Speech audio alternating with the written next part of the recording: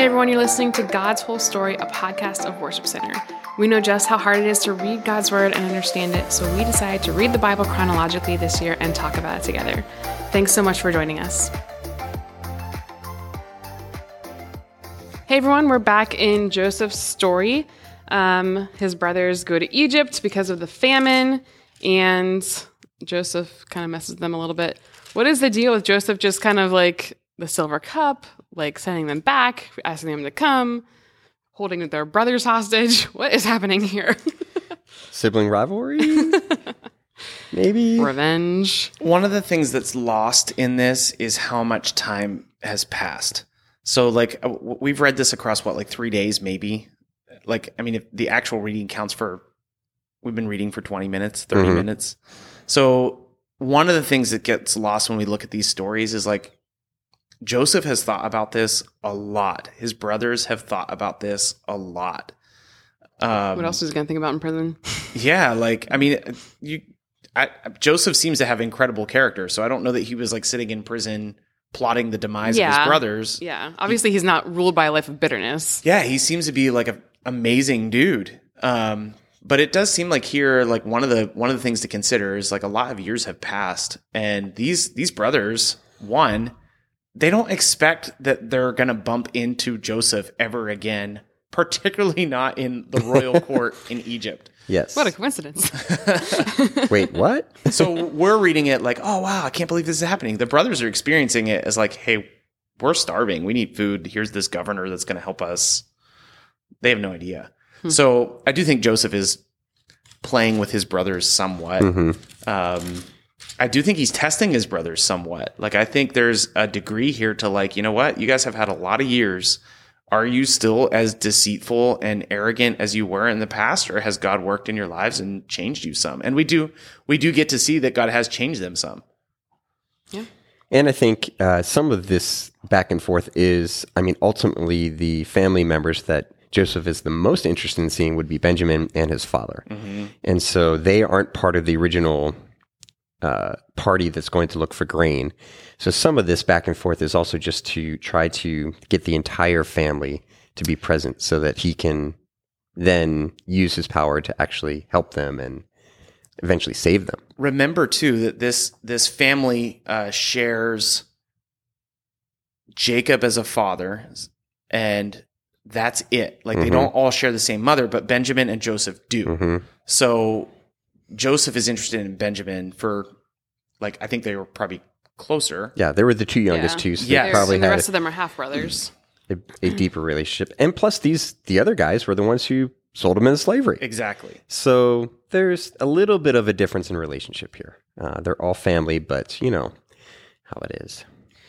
It is like Joseph's emotions on display is really interesting, especially these first few verses of the passage we're reading today. First of all, I think it might have been shocking to them to hear a governor of Egypt say, "I'm a God-fearing man."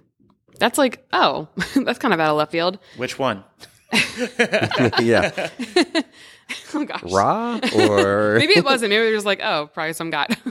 But I would think in Hebrew they have a name for that. Oh, he was speaking through an interpreter. I forgot about that. He's speaking through an interpreter. So they don't know that he can understand when they're... I was going to say, that's another part of the deception, actually. Yeah, he's speaking through an interpreter. They don't know that he can understand that they are saying, like, oh, this must be happening to us because of what we did to our brother Joseph. And he turns away and weeps. And then he's like, he chooses Simeon and has him tied up right before their eyes. There's like a roller coaster happening here. When we've seen Simeon before, Simeon is wildly violent. Yeah. Like, he is the one that killed off, like, basically a town. Because his sister Dinah was raped. Yeah. So we've talked about him in the past. Maybe there's something to that. Yeah. Yeah. Also, just a side note, we start off this passage with Jacob saying to his sons, "Why are you standing around looking at each other? Go to Egypt and get some food." And they're like, okay. Get to work, boys. We should compile a list of just, like, funny quotes in the Bible. Was it the one the other day was like, "Give me your daughter as a wife so I can sleep with her"? Yes. It's like, okay. Maybe use some nuance. That we could put that on a coffee cup, like, Genesis 35. I think we What was have that company talked- that did all the Bible verses? Like, there was a whole company that did greeting cards and like refrigerator magnets and like weird Bible verses? Bible promises or something like that. It's like We could start our own line. there's Ridiculous Bible quotes. I think Why are you Jeremiah standing around looking at each other? Yeah. 29:11 would food. make it. Yeah. You know, Could put it on like a plaque. Go to Egypt and get some food. Next time my kids ask me what's for dinner, I'm going to hold my mug that says, "Why are you standing around looking at each other? Go get some food." Oh, man. Bible humor. We're such nerds. Oh gosh. Another thing, a little bit of redemption for Judah. Although I don't know how self-serving it is based on the character that we know, like who he is. But he does say to Jacob, "Hey, if something happens to Benjamin, I will take his place." And he does actually like stand up and say, "I will like take me as a slave and let my brother Benjamin go." And that's when Joseph reveals his real identity. How does he fit in the earlier story? Was he one of the ones suggesting that they be sold into slavery? Am I going to have to clap Judah? this out again and and research here? Well, I mean, I think what Chelsea's alluding to is with his character is definitely connected to Tamar. Yeah, I was talking about Tamar. Like, we know that Judah is not a great guy, Oh, yeah, for sure. but he stands up for his brother and takes his place and offers to take his place as a slave. Mm-hmm. I'm just saying, like, is there some redemption there? Is it self-serving because he doesn't want to go back to his dad and be like, "Hey, lost another son, sorry." Is it a moment of guilt that, you know, hey, I mean, I guess I should eventually pay for something that I've done? Who knows? Oh, Judah is the one that says, "What will we gain by killing our brother? Let's sell him." Ugh. But that So cringe. I think like in the grand narrative, it's significant that you have Judah initially offering to sell his brother into slavery and then Oh. offering to become a slave on behalf of his brother. That's what I was looking for this whole time. Thank you for wrapping that up for me. I was like, what? I'm missing something here. We got there. Thank you.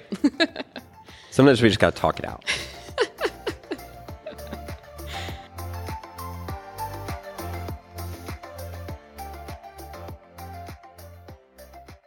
Genesis 42, beginning in verse 1. When Jacob heard that grain was available in Egypt, he said to his sons, "Why are you standing around looking at one another? I have heard there is grain in Egypt. Go down there and buy enough grain to keep us alive. Otherwise, we'll die." So Joseph's 10 older brothers went down to Egypt to buy grain. But Jacob wouldn't let Joseph's younger brother Benjamin go with them for fear some harm might come to him. So Jacob's sons arrived in Egypt along with others to buy food for the famine in Canaan as well. Since Joseph was governor of all Egypt and in charge of selling grain to all the people, it was to him his brothers came.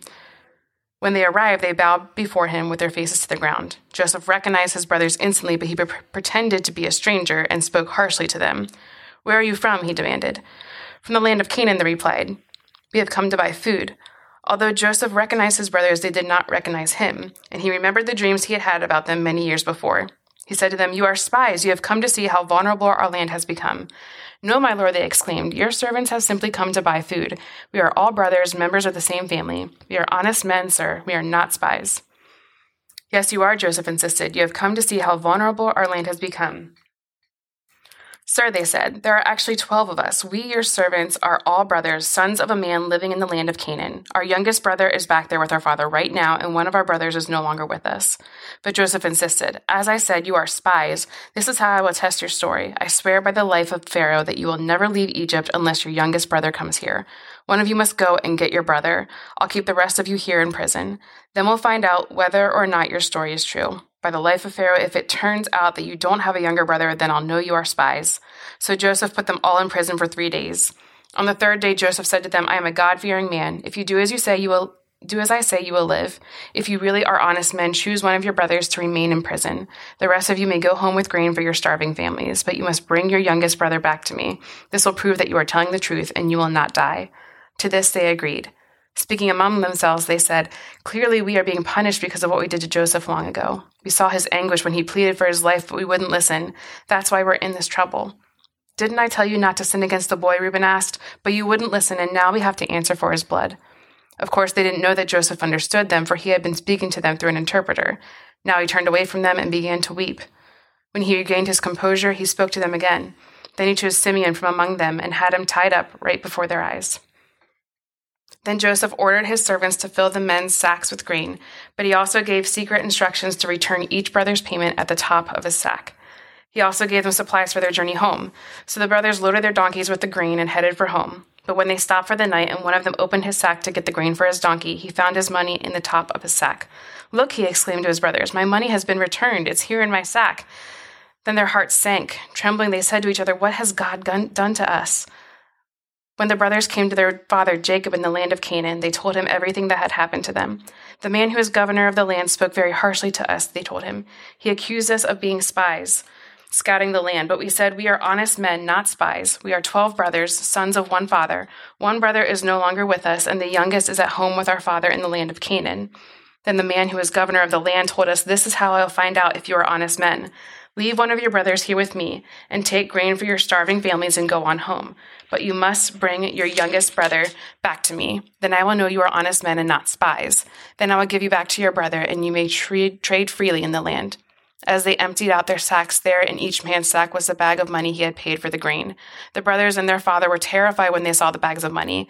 Jacob exclaimed, 'You are robbing me of my children. Joseph is gone, Simeon is gone, and now you want to take Benjamin too. Everything is going against me.'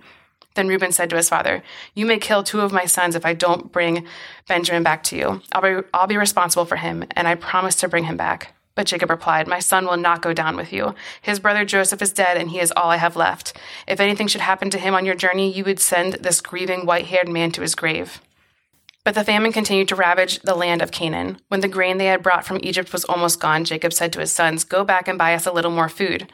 But Judah said, 'The man was serious when he warned us. You won't see my face again unless your brother is with you. If you send Benjamin with us, we will go down and buy more food. But if you don't let Benjamin go, we won't go either. Remember, the man said, you won't see my face unless your brother is with you.' 'Why were you so cruel to me?' Jacob moaned. 'Why did you tell him you had another brother?' 'The man kept asking us questions about our family,' they replied. 'He asked, "Is your father still alive? Do you have another brother?" So we answered his questions. How could we know he would say, "Bring your brother down here"?' Judah said to his father, 'Send the boy with me, and we will be on our way. Otherwise, we will all die of starvation, and not only we, but you and our little ones. I personally guarantee his safety. You may hold me responsible if I don't bring him back to you. Then let me bear the blame forever. If we hadn't wasted all this time, we could have gone and returned twice by now.' So their father Jacob finally said to them, 'If it can't be avoided, then at least do this. Pack your bags with the best products of this land. Take them down to the man as gifts: balm, honey, gum, aromatic resin, pistachio nuts, and almonds. Also take double the money that was put in your sacks, as it was probably someone's mistake. Then take your brother and go back to the man. May God Almighty give you mercy as you go before the man, so that he will release Simeon and let Benjamin return. But if I lose my children, so be it.' So the men packed Jacob's gifts and doubled the money and headed off with Benjamin. They finally arrived in Egypt and presented themselves to Joseph. When Joseph saw Benjamin with them, he said to the manager of his household, 'These men will eat with me this noon. Take them inside the palace, then go slaughter an animal and prepare a big feast.' So the man did as Joseph told him and took them into Joseph's palace. The brothers were terrified when they saw that they were being taken into Joseph's house. 'It's because of the money someone put in our sacks last time we were here,' they said. 'He plans to pretend that we stole it. Then he will seize us, make us slaves, and take our donkeys.' The brothers approached the manager of Joseph's household and spoke to him at the entrance of the palace. 'Sir,' they said, 'we came to Egypt once before to buy food, but as we were returning home, we stopped for the night and opened our sacks. Then we discovered that each man's money, the exact amount paid, was in the top of the sack. Here it is. We have paid it back with us. We also have additional money to buy more food. We have no idea who put our money in our sacks.' 'Relax, don't be afraid,' the household manager told them. 'Your God, the God of your father, must have put this treasure into your sacks. I know I received your payment.' Then he released Simeon and brought him out to them. The manager then led the men into Joseph's palace. He gave them water to wash their feet and provided food for their donkeys. They were told they would be eating there, so they prepared their gifts for Joseph's arrival at noon. When Joseph came, they gave him the gifts they had brought him, then bowed low to the ground before him. After greeting them, he asked, 'How is your father, the old man you spoke about? Is he still alive?' 'Yes,' they replied, 'our father, your servant, is alive and well,' and they bowed low again. Then Joseph looked at his brother Benjamin, the son of his own mother. 'Is this your youngest brother, the one you told me about?' Joseph asked. May God be gracious to you, my son.' Then Joseph hurried from the room because he was overcome with emotion for his brother. He went into his private room where he broke down and wept. After washing his face, he came back out, keeping himself under control. Then he ordered, 'Bring out the food.' The waiters served Joseph at his own table, and his brothers were served at a separate table. The Egyptians who ate with Joseph sat at their own table because Egyptians despised Hebrews. and refused to eat with them. Joseph told each of his brothers where to sit, and to their amazement he seated them according to age, from oldest to youngest. And Joseph filled their plates with food from his own table, giving Benjamin 5 times as much as he gave the others. So they feasted and drank freely with him. When his brothers were ready to leave, Joseph gave these instructions to his palace manager. Fill each of their sacks with as much grain as they can carry, and put each man's money back into his sack. Then put my personal silver cup at the top of the youngest brother's sack, along with the money for his grain. So the manager did as Joseph instructed him. The brothers were up at dawn and were sent on their journey with their loaded donkeys. But when they had gone only a short distance and were barely out of the city, Joseph said to his palace manager, "Chase after them and stop them. When you catch up with them, ask them, 'Why have you repaid my kindness with evil? Why have you stolen my master's silver cup, which he uses to predict the future? What a wicked thing you've done.'" When the palace manager caught up with the men, he spoke to them as he had been instructed. "What are you talking about?" the brothers responded. "We are your servants and would never do such a thing. Didn't we return the money we found in our sacks? We brought it back all the way from the land of Canaan. Why would we still steal silver or gold from your master's house? If you find this cup with any one of us, let that man die, and all the rest of us, my lord, will be your slaves." "That's fair," the man replied, "but only the one who stole the cup will be my slave. The rest of you may go free." They all quickly took their sacks from the backs of their donkeys and opened them. The palace manager searched the brothers' sacks from the oldest to the youngest, and the cup was found in Benjamin's sack. When the brothers saw this, they tore their clothing in despair. Then they loaded their donkeys again and returned to the city. Joseph was still in his palace when Judah and his brothers arrived, and they fell to the ground before him. "What have you done?" Joseph demanded. "Don't you know that a man like me can predict the future?" Judah answered, "O my lord, what can we say to you? How can we explain this? How can we prove our innocence? God is punishing us for our sins, my lord. We have all returned to be your slaves, all of us, not just our brother who had your cup in his sack."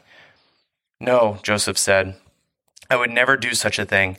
Only the man who stole the cup will be my slave. The rest of you may go back to your father in peace." Then Judah stepped forward and said, "Please, my lord, let your servant say just one word to you. Please do not be angry with me, even though you are as powerful as Pharaoh himself. My lord, previously you asked us, your servants, 'Do you have a father or a brother?' And we responded, 'Yes, my lord, we have a father who is an old man, and his youngest son is a child of his old age. His full brother is dead, and he alone is left of his mother's children, and his father loves him very much.' And you said to us, 'Bring him here so I can see him with my own eyes.' But we said to you, 'My lord, the boy cannot leave his father, for his father would die.' But you told us, 'Unless your youngest brother comes with you, you will never see my face again.' So we returned to your servant, our father, and told him what you had said. Later, when he said, 'Go back again and buy us more food,' we replied, 'We can't go unless you let the youngest brother go with us. We'll never get to see the man's face unless our youngest brother is with us.' Then my father said to us, 'As you know, my wife had 2 sons, and one of them went away and never returned. Doubtless he was torn to pieces by some wild animal. I have never seen him since. Now, if you take his brother away from me, and if any harm comes to him, you will send this grieving white-haired man to his grave. And now, my lord, I cannot go back to my father without the boy. Our father's life is bound up in the boy's life. If he sees that the boy is not with us, our father will die. We, your servants, will indeed be responsible for sending that grieving, white-haired man to his grave. My lord, I guaranteed to my father that I would take care of the boy. I told him, if I don't bring him back to you, I will bear the blame forever. So please, my lord, let me stay here as a slave instead of the boy, and let the boy return with his brothers. For now, how can I return to my father if the boy is not with me? I couldn't bear to see the anguish this would cause my father." Joseph could stand it no longer. There were many people in the room, and he said to his attendants, "Out, all of you." So he was alone with his brothers when he told them who he was. Then he broke down and wept. He wept so loudly the Egyptians could hear him, and word of it quickly carried to Pharaoh's palace. "I am Joseph," he said to his brothers. "Is my father still alive?" But his brothers were speechless. They were stunned to realize that Joseph was standing there right in front of them. "Please, come closer," he said to them. So they came closer, and he said again, "I am Joseph, your brother, whom you sold into slavery in Egypt. But don't be upset, and don't be angry with yourselves for selling me to this place. It was God who sent me here ahead of you to preserve your lives. This famine that has ravaged the land for 2 years will last 5 more years, and there will be neither plowing nor harvesting. God has sent me ahead of you to keep you and your families alive and to preserve many survivors. So it was God who sent me here, not you. And he is the one who made me an advisor to Pharaoh, the manager of his entire palace and the governor of all Egypt. Now hurry back to my father and tell him, this is what your son Joseph says. God has made me master over all the land of Egypt, so come down to me immediately. You can live in the region of Goshen, where you can be near me with all your children and grandchildren, your flocks and herds, and everything you own. I will take care of you there, for there are still 5 years of famine ahead of us. Otherwise you, your household, and your animals will starve. Then Joseph added, look, you can see for yourselves, and so can my brother Benjamin, that I really am Joseph. Go tell my father of my honored position here in Egypt. Describe for him everything you have seen, and then bring my father here quickly. Weeping with joy, he embraced Benjamin, and Benjamin did the same. Then Joseph kissed each of his brothers and wept over them, and after that they began talking freely with him.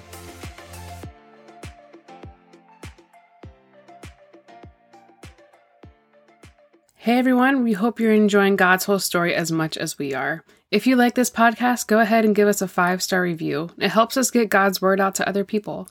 Also, be sure to follow God's Whole Story podcast on Facebook and Instagram, where you can ask questions, learn more, and connect with myself, Ryan, and Chris. Thanks for listening.